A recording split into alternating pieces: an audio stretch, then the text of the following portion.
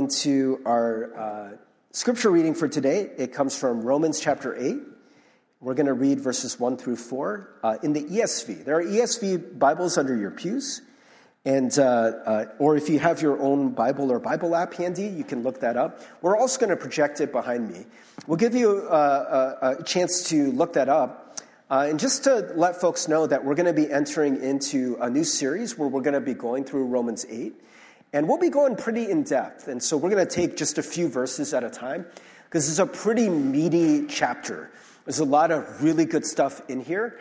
And so we want to take our time with that. So again, today's scripture is Romans 8, chapter 8, verses 1 through 4. And if you could please stand as able for the reading of God's word. If you're joining us here in person, if you're joining us at home, you definitely don't have to do that. But again, Romans 8, 1 through 4. May the Lord bless the reading of God's word for us. There is therefore now no condemnation for those who are in Christ Jesus. For the law of the Spirit of life has set you free in Christ Jesus from the law of sin and death. For God has done what the law, weakened by the flesh, could not do.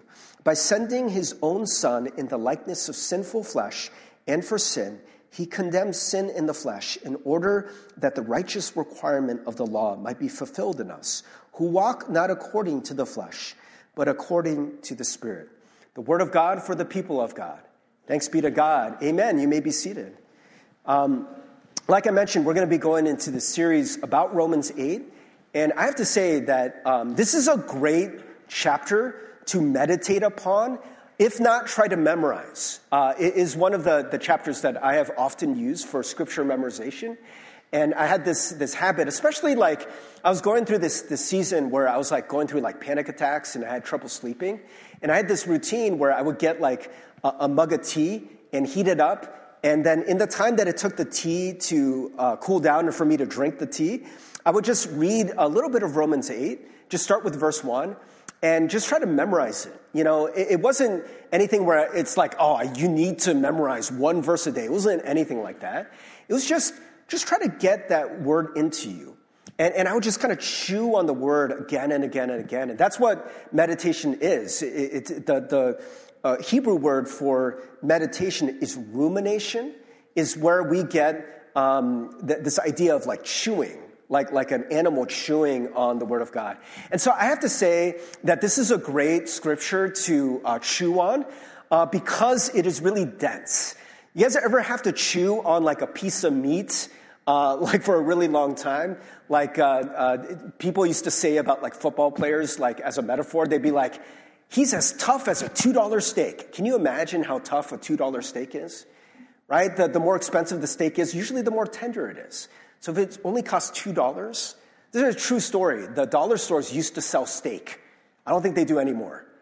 I would not recommend buying steak from a dollar store. But I'm telling you, if you were to buy steak from a dollar store, you would probably be chewing for like an hour for like one piece of steak, right? It would take a really long time. And the point is that the denser something is, we do have to kind of chew on it. And that is the way it is with a lot of scripture. And I think for a lot of us, we don't have that patience. We haven't learned that yet. And so sometimes when we read scriptures like Romans 8, you know, either our minds and our eyes kind of gravitate to the parts that are like easier for us to remember, you know, and then the parts that are just like, I don't know what that is. We just kind of gloss over it. And so I want to take our time. And so this is a scripture that I've had to chew on a lot. And I got to tell you, every time I come to it, I get something new. I get something fresh. There is just so much depth in this. And so I want to encourage you. I know it's kind of after lunch. Maybe some of us are like a little, you know, food coma-ish or whatever. And so I want to encourage you just to do your best to stay with it. And, you know, if you get a little frustrated or whatever, or you start to like not understand, it's okay.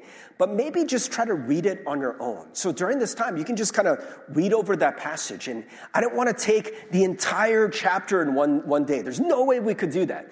So we just got 4 verses. That's it. And we're going to take our time. Right? Don't worry. We'll take our time. If you don't understand, it's okay. We'll take some time to kind of just chew on it. Cool? All right. Well, today we are talking about this idea of being set free. And I have to say that I think for a lot of us, we know that freedom is a big theme for Christianity, right? And there are songs that we sing about being free, you know, about like no longer being slaves. I think, is that our closing praise today? Is it? Yeah? No longer a slave to fear. I am a child of God. James and the praise team, they're going to sing this so much better than that. Don't worry. You all will too. It'll be a beautiful sound, right? But what does that mean? Set free in Christ. What does it mean to have freedom in Christ? I have to say that I would sing this all the time when I was in church, but I didn't really understand what it meant. Like, I'm free. But what are you free from? What are you free to do? Because I do think that in this world, freedom does mean something different. Freedom means just a lack of restraint. You can do whatever you want. But the problem with that is you're not really free. Can you do whatever you want? Like, well, yeah, Pastor Steve, like, America is a free country, right? I can do whatever I want. But the spiritual reality that we believe, and this is what we're really talking about, is that we have a spiritual bondage. Okay, so maybe there's political freedom, right? Like you can follow whatever religion you want. You know, you have freedom of speech. You have freedom to, you know, get whatever job you want, marry whoever you want. You know, we have those kinds of freedoms. But there is a spiritual kind of bondage that a lot of us have. And so one of the things that we learn very quickly is when we start talking about freedom for rather than freedom from. This is where you start to see where spiritual bondage is. What do I mean by this? So when we start talking about what is the whole end goal here, right? Why are we talking about Romans 8? It's not just so you can understand that you are free, because most of us, we already think that. We're like, yeah, I'm in a free country. Yay, you know, go USA, you know? But it's when you start realizing that there is that deeper layer of spiritual bondage. So let me give you an example. What if you have this issue in your life that comes up again and again? I'm just going to use one from my own life, like road rage, right? And so somebody cuts you off, right? And you get so angry. You lay on that horn, just burn, and you like your blood pressure rises, and you have this sudden urge to ram the car in front of you, right? And it just bothers you. And maybe like, you know, you speed up and you pass by that person and you give them that glare. Last week we talked about gazing and glaring and glancing. You're not gazing at that person. You're glaring. You're like, you're so stupid. What's wrong with you? Who let you on the road? How do you have a license, right? And you're looking at them, those daggers, right? And you're so stupid, right? And like, you know, most of us, we don't actually ram the person. We don't follow them home. Some people do that, by the way. Very dangerous, very scary. But for a lot of us, you know, maybe the whole trajectory of your day. Maybe you were having a great day before that. And all of a sudden, now you're thinking about this idiot on the road and how you were wronged. And I don't know, maybe for some of us who are parents, or some of you who have like a partner or in your family, there was someone else in the car when you lost your stuff. And then now they're like, dude, what is wrong with you? Like they're looking at you and you're like, oh, I'm so sorry. Or you're like, they deserve it, or whatever. Now you got to deal with the fallout of that. Okay, let me ask you a question. Is that what you really want? Do you want to fly off the handle every time someone cuts you off? I don't. But I do. I do. It happens, right? It's just like this automatic thing, right? So let me use this language, friends, and let me see if you understand this. I can't help but get angry. Does that sound familiar? What does that sound like? I can't help but get angry. I couldn't stop it. This is spiritual bondage, right? Do you get this? What about this? What if there is someone in your, I don't know, in your family, someone who's really close to you, and they wrong you, right? They betray you, or maybe they didn't even betray you, but something happens that hurts you so bad, and in your mind, Yeah, it's kind of like the example with the road rage. Like in your mind, you're like, I don't want to get so angry that it ruins my whole day, and now my parents are scared, or like my kids are scared of me, because I yelled in the car, right? I don't want that to happen, but it did, and I couldn't help it. I couldn't stop it. Maybe even hours after it happened, you're still thinking about it. You're like, why am I still thinking about this? Spiritual bondage. So what about like similarly, like you don't want to be like this, but you're so hurt by something that happened that now this person, you can't even speak to them. And maybe for you, like in your head, you're like, it would be better if I forgave them. It would be better if I stopped thinking about this. It would be better if this didn't hurt me so much. But it does. Right? And we see all the scripture about forgive others as Christ has forgiven you. And we hear that and we're like, okay. And then you try to do it. And guess what? You can't. You cannot do it. What is that? What is that, friends? Spiritual bondage. Are you free? So remember what I said. It's not just freedom from. It's freedom to. Are you free to forgive? Are you free to be patient, kind, and to manifest the fruit of the Spirit? Are you free to love people in a Christ-like way? Is there ever a situation where, I don't know, I'm just going to use this situation because this happened to me, where there's a homeless person or something, and, like my natural fear is oh man, I don't like this situation, and I just want to cross the street. And I've heard of stories where, man, homeless people, they're people. Of course we know this, right? And how hurtful would that be, that people cross the street rather than, have to pass you and feel that pang of guilt or whatever? Because sometimes we don't know what to do. We're like, should we give them money? Do I even have money? And, what are they going to do with that money? Is this the right thing to do? What should I say? Should I pray for them? Should I say, God bless you? Should I look at them in the eye? But if I look them in the eye, will they get aggressive? Right? All this stuff. So then we don't want to, right? A part of us doesn't want to do this. But another part of us, and maybe the part that takes over, you end up crossing the street. You don't look them in the eye. And there's a part of you that's like, I want to love people. I want to love people the way Christ would love me. What would Jesus do if he were in that situation? Well, why can't you do it? Spiritual bondage. We're not free. We're not free the way we think we are. So friends, you're going to see this in this passage, and I want to go deep. So if you already understand this, great. But if you're like, Pastor Steve, is that really freedom? I don't fully understand.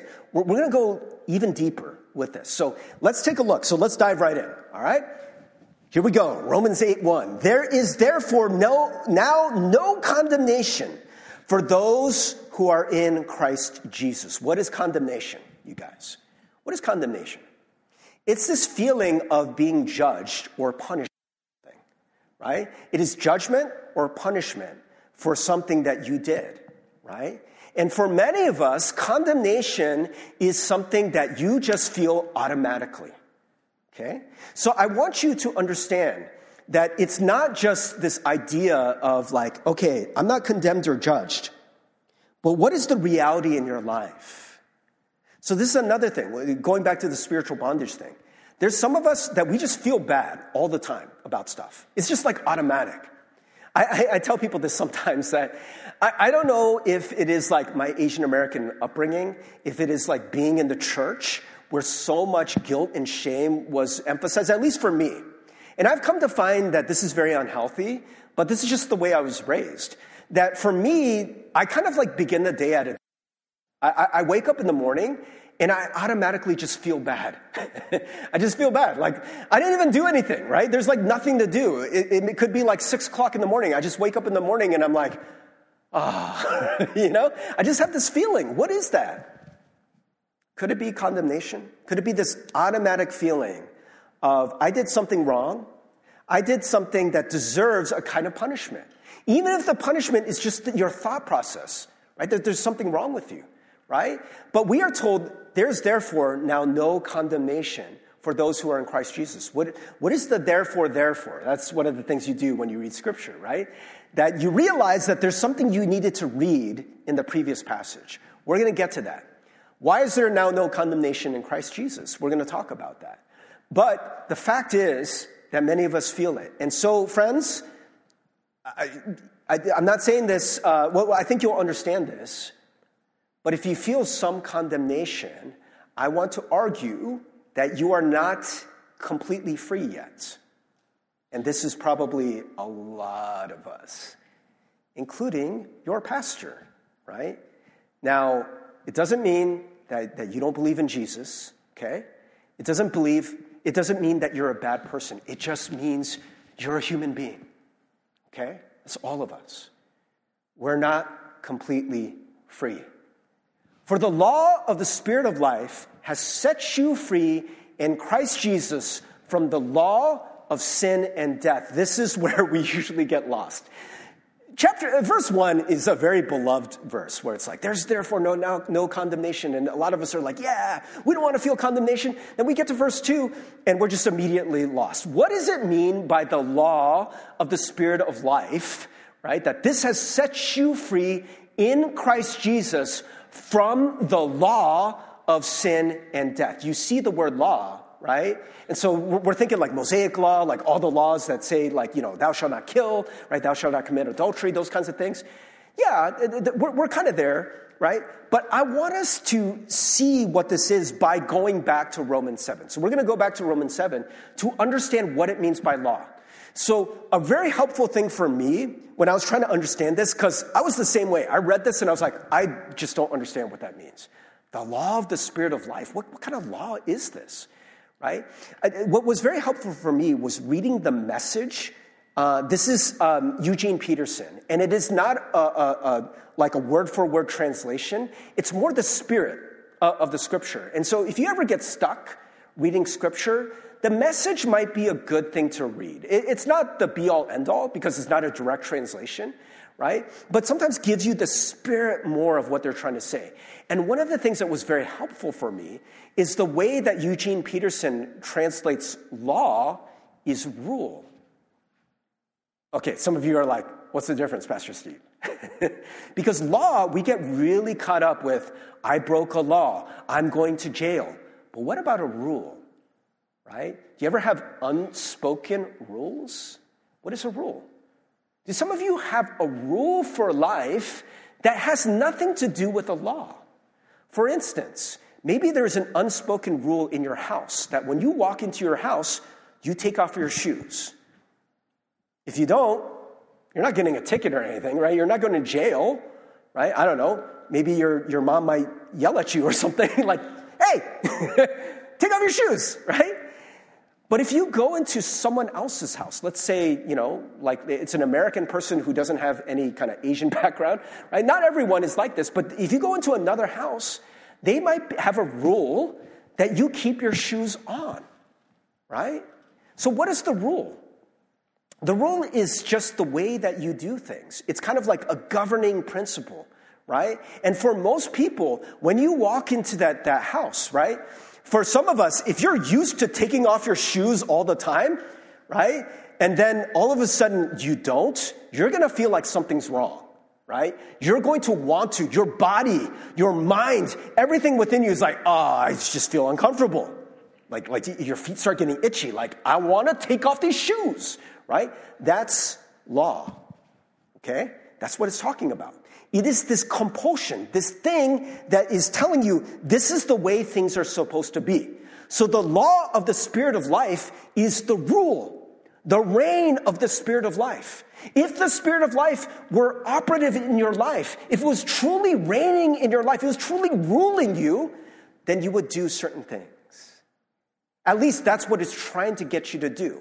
So the law of the Spirit of life wants you to live a certain way. What way? I mean, we'll get to this, but, I'll just give you a hint. Most of the examples that we already used would be in the realm of the law of Spirit of life, right? The law of the Spirit of life might be things like forgiveness, right? Can you imagine if there was no forgiveness? if all we had was wrath and vengeance, what would that lead to, friends? What would it lead to? Sin and death, don't you think? We had no forgiveness. It wouldn't lead to life, would it? Forgiveness leads to life. The way of Christ, when Jesus talks about how we are to love people, this leads to life. There's a homeless person that needs food, but all of us are too scared to ever give them food. Then what happens to that person? They may not live. Right? So if we are able to be generous and loving the way that God desires us to, not only just in a direct way, that person will get food, but also for us. What happens when you follow the law of sin and death? Well, we'll get into what that is, right? But what happens when you follow the law of the Spirit of life? Remember when it talks about, I have come to give you life and life to the fullest, or life abundantly, life overflowing, right? Have you ever been able to forgive someone and you just feel that kind of like that weight lifted, right? And you just feel lighter, you feel more at peace. Or if you really were able to love someone the way that Jesus did, you're generous. Maybe some of you guys went to the soup kitchen, St. Andrew's, and you served food to these working poor and homeless folks. And it's not like you got paid to do this, but when you got out of that place, you felt more joy. You felt more fulfilled. What is that? That's life, right? Spirit of life. And so, friends, I want to show us this more in depth. What's going on? Romans 7. So this is just right before we read this passage. This is what came right before it. It says, "For I do not understand my own actions, for I do not do what I want, but I do the very thing I hate." I've already told you, friends, when I get road rage and I lose my stuff, lose my temper, I hate it. I hate it. When I yell in front of my kids, I hate it. You think I like doing that? But I do the thing that I hate. I do not understand my own actions. I don't understand why I did it, but I did, right? Do you start to understand, friends, what this spiritual bondage looks like? We are all there. I want you to see this, friends. I want you to read these passages and not think it's someone else. It's someone that doesn't know Jesus. Oh, he's talking about non-Christians. He's talking about these bad people. He's talking about drug dealers and murderers and stuff like that. No, Paul is talking about Paul. Paul is talking about Pastor Steve. Paul is talking about you and me and all of us, right? This is just the human condition. Now, if I do what I do not want, I agree with the law that it is good. Right? Because the idea is that the law tells us the way we're supposed to be, right? And so when we're not doing it and we don't feel good about it, we're like, yeah, that law was right, right? So now it is no longer I who do it, but sin that dwells within me. Okay, so this is where it gets a little bit abstract, right? So we talk about this thing called sin, and this is the way that it often gets described, right? That it's not sin as in your bad actions, like you made a choice, you decided to sin. It's something that lives within you. So one of the things that we're going to hear a lot is flesh, right? And sometimes the scripture, the people who translated it, will translate it as sinful flesh. This is what they're trying to get at. There is something within you, within all of us. Again, it's not just the murderers. It's all of us. It's pastors. It's Christians. It's everyone in this room. It's every single human being who ever lived. There's something that lives within you that is doing this, that is kind of steering the way that you act, right? And it is this thing, this sin that dwells within you. For I know that nothing good dwells in me. That is in my flesh, right? So this is what we're talking about. The sinful flesh. He's not talking about your body, right? When in Romans, Paul uses the word sarx, which literally means flesh, right? There's a word soma, which means body, right? He could have used body, but he didn't. Because I don't think Paul is talking about your body. It's not saying that your body is bad. It's saying that there is this thing within you, this condition that is natural, that leads us to do certain things that we cannot help. And Paul happens to call it flesh, right? And that's why sometimes we call it sinful flesh. Does that make sense? Do you guys understand? We're not talking about your physical body, right? I got to tell you, Christians have gotten this so twisted. We've just like denigrated the body. It's side of our bodies as being bad.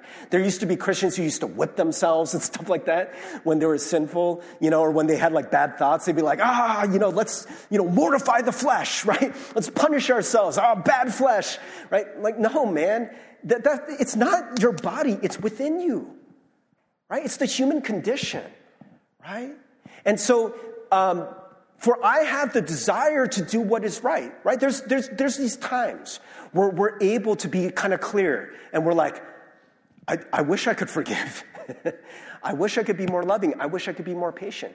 I wish that when someone cut me off, I could just blow it off, right? I could just be like, doesn't matter, right? There is, for many of us, the desire to do what is right. So, friends, I have to say, not everyone is there. There are some people who are so aligned to their flesh, the sinful flesh, and the sinful flesh leads them, and they just feel justified doing it. And there's so many people like this, and this is why we have wars. This is why we have genocide. This is why so many terrible things happen, because there are people who are like, yeah, my flesh led me down the path, and they don't even recognize it. They're like, well, that's just the way it is. Get out of my way. I want this. I'm going to do this. And I'm right to think this way. It's very dangerous, right? As a Christian, I hope that for a lot of us, you've at least gotten to the place where when your flesh leads you and you did something that you kind of know in the back of your head you shouldn't have done, but you had this moment of clarity where you're like, dude, why did I do that, right? Like when you scream at someone, or you're not able to forgive someone, or, right, you fly off the handle, your flesh leads you down this path, and then later you're like, dude, I shouldn't have done that. Or you get like super jealous, or, right? It's not a Christ-like reaction, but your flesh kind of leads you down this path, right? And maybe you have some decisions in this. But for a lot of us, we're way more powerless than we think, right? I mean, you do have some choices, and you do have some power over it. Otherwise, we would all kill people who wrong us, right? Like, anytime someone cuts us off, we would murder them. And we don't do that, right? You have some self-control. I think about ramming the person. I've never done it. Not yet. I hope I never do, right? So we do have some self-control, right? But not all the self-control, right? And I hope for most of us, we have this moment where we say, I have the desire to do what is right, but not the ability to carry it out. This is the part that's really important. Friends, do you understand your human condition? Because number one, I think you're going to be a lot more compassionate to yourself too. When you fly off the handle, when you do something that you regret later, you're going to be able to say, not say like, oh, well, it's my flesh. I couldn't help it. But to be like, I know I can't help it. I don't want to stay there. Right? But I know that's not me entirely. Because I got to say, there are so many Christians who they think that they're supposed to be a certain way. And so when they have these moments when the flesh takes over, we either sweep it under the rug, we act like it didn't happen, or we justify it. Well, they must have done something to deserve it. Because I'm a good person, right? It's not my problem. They provoked me. Does it sound familiar? Yeah?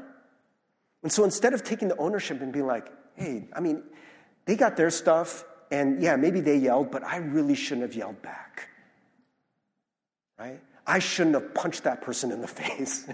I know I'm using extreme examples because I want you to see how this works, right? And just be able to say, I shouldn't have done that. I didn't have the ability to do what I know God wanted me to do. For I do not do the good I want. We're in verse 19 here. But the evil I do not want is what I keep on doing. Paul nailed it, man. I feel so seen when I read this. It's a little bit like I'm like, oh, I feel a little too seen. But at the same time, I'm like, man, Paul gets it. This is some great spiritual insight, right? Now, if I do what I do not want, it is no longer I who do it, but sin that dwells within me. So here's the law. So I find it to be a law, or again, if you're having trouble with that word law, substitute it with rule. I find it to be a rule that when I want to do right, evil lies close at hand. It's a principle, an operating principle in my life that I am captive to. For I delight in the law of God in my inner being, but I see in my members, in my body, another law waging war against the law of my mind and making me captive to the law of sin that dwells in my members. What does that mean? It's like this principle is within you, just in the same way that you just naturally take your shoes off when you go into a house, if that's what you're used to doing, if that's the rule that you have been following. In the same way, when someone wrongs you, I'm going to wrong you back, right? When someone doesn't forgive me, I'm not going to forgive you. Right? It's this rule that we've been following, and we don't know how to break it. We don't have the ability to break it. We've been following it. There's another law that's been active, right? That God says, hey, love your enemies. But we don't have the ability to follow that law. Does that make sense? Yeah? You guys get that? Yeah? Okay. It's okay. We can sit with this. It's a little tough, right? And so this is where we start to get the good news. Some of you are like, Pastor Steve, I get it. We're powerless. This kind of stinks. This is the natural condition. Where's the good news? And this is where we get it. Wretched man that I am, who will deliver me from this body of death? Like if we keep going this way, it's going to kill us. It's not good for us, right? We know that. Who will deliver me? Who will save me? I really think that we've kind of lost the whole idea of salvation, because we made salvation about going to the good place when you die, and it is. Don't get me wrong, it is. But it's also, how do you save me now? How do you save me from this pattern of doing the things that I don't want to do, that I don't really want to do? I keep acting in a very un-Christ-like way, and it's ruining me. I don't want to be like that anymore.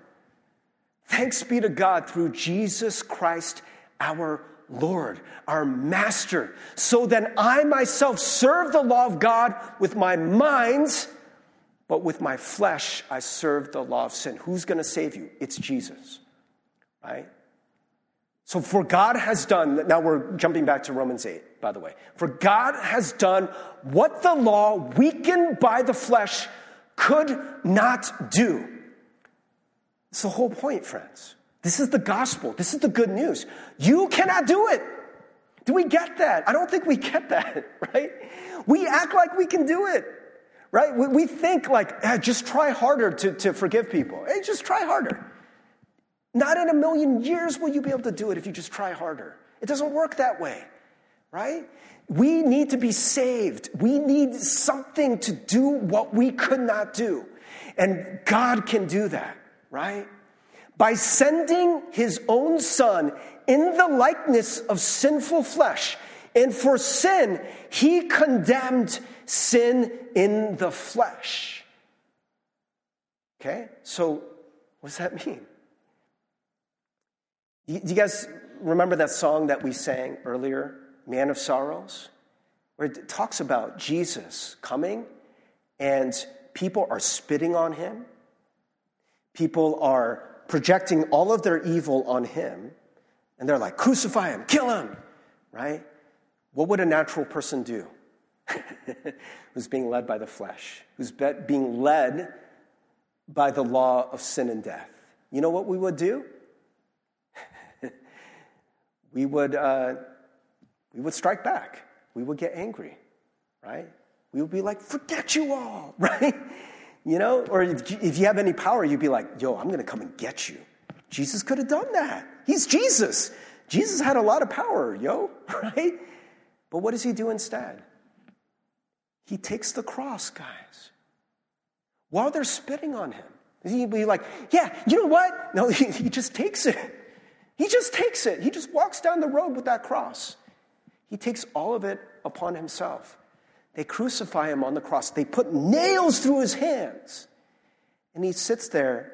He says, Father, forgive them, for they know not what they do. You ever thought, could you have done that? Could I have done that? No, I don't have the ability to do that. Right? God has done what the law, weakened by the flesh, could not do. By sending his own son in the likeness of sinful flesh. He looked just like us. He went through all the temptations that we went through. And yet, he condemned sin in the flesh. He lived a perfect life. And he sacrificed himself so that that sin, that sinful self, could die. You notice what happens next. It's not just you kill it, but what happens to Jesus next? He gets resurrected. What do we believe? Did Jesus' same body just come back to life? No, he gets a new body, a spiritual body. What does that mean for us? We are meant to die to this other way of living, the way that we've always lived, and to rise and be a new kind of human. Because that's exactly what Jesus did. In order that the righteous requirement of the law might be fulfilled in us, who walk not according to the flesh, but according to the Spirit. What is the righteous requirement of the law? I want to point back to, this is Matthew chapter 5. Okay, and maybe this will start to make sense when we pull some of this stuff together. It says, do not think that I have come to abolish the law or the prophets. No, I have not come to abolish them, but to fulfill them. What does fulfill mean? It means to fill them out, right? To make them full. For I tell you, unless your righteousness exceeds that of the scribes and Pharisees, you will never enter the kingdom of heaven. This is the righteous requirement of the law. Jesus actually wants you to be a righteous person. What does that mean? To be a right person. Things the right way. So how did the Pharisees do things?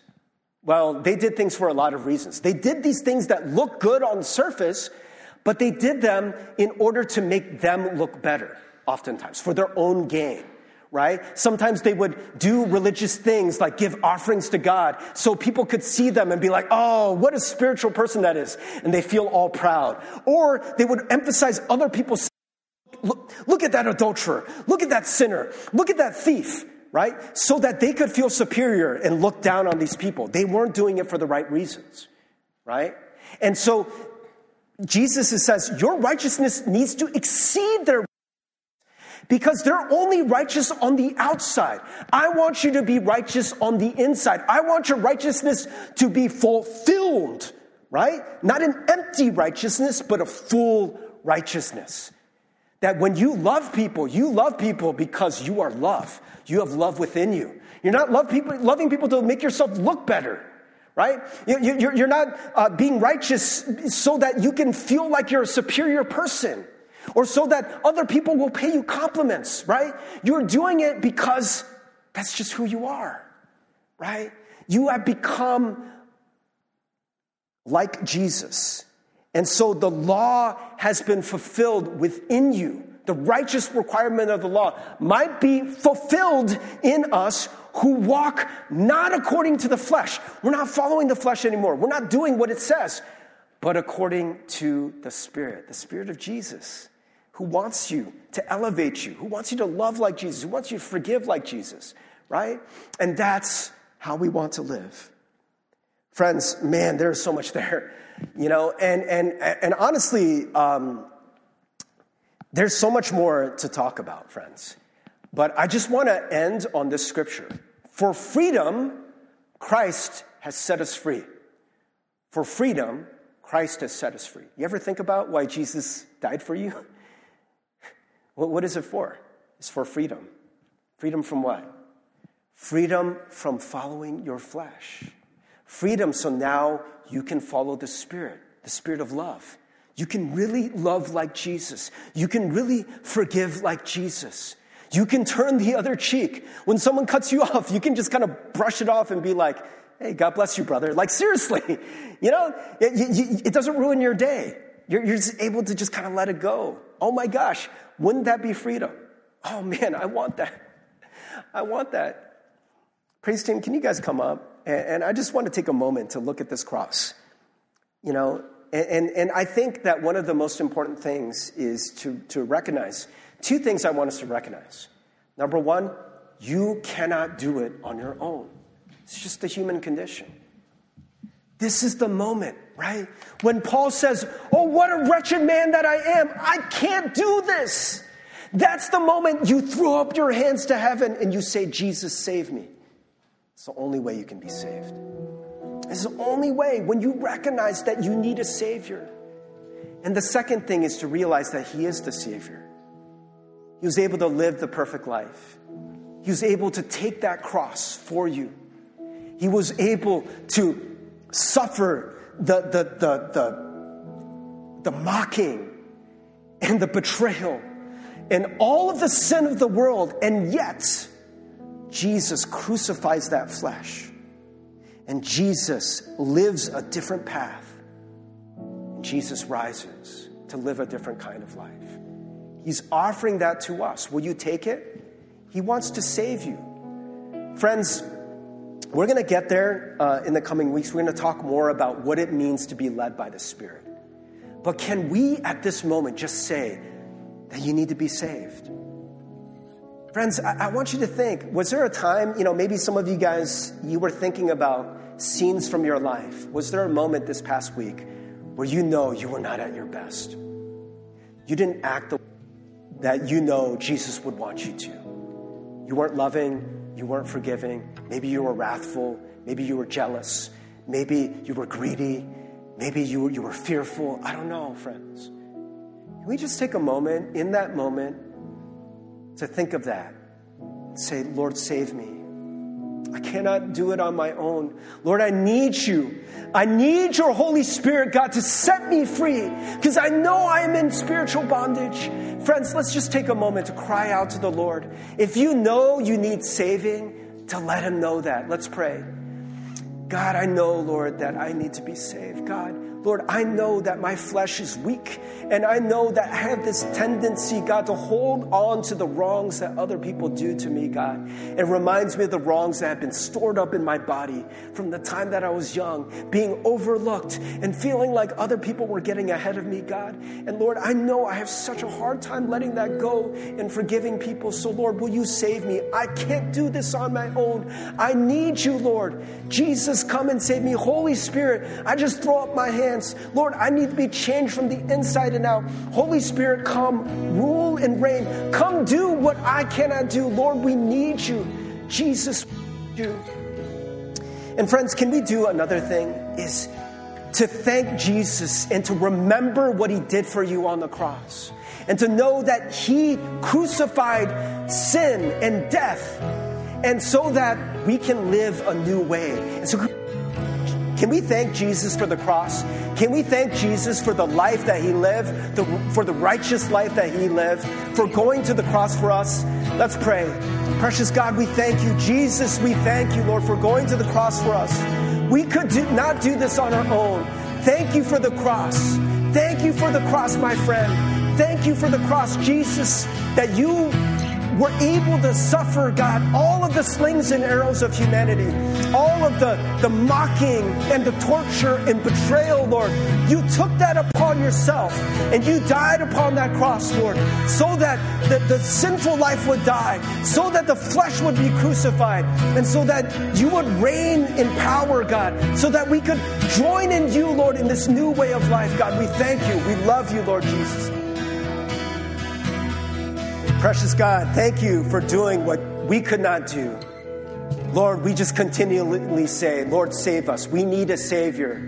God, we know that you are mighty to save, that you can set us free. Set us free, God, from all these things that we are in bondage to. But Lord, when we still screw up, when we still sometimes follow the flesh, Lord, that we not beat ourselves up, but instead we remember again what Jesus did for us on the cross.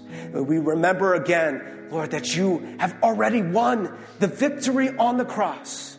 Thank you, Jesus. In Jesus' name we pray. Amen.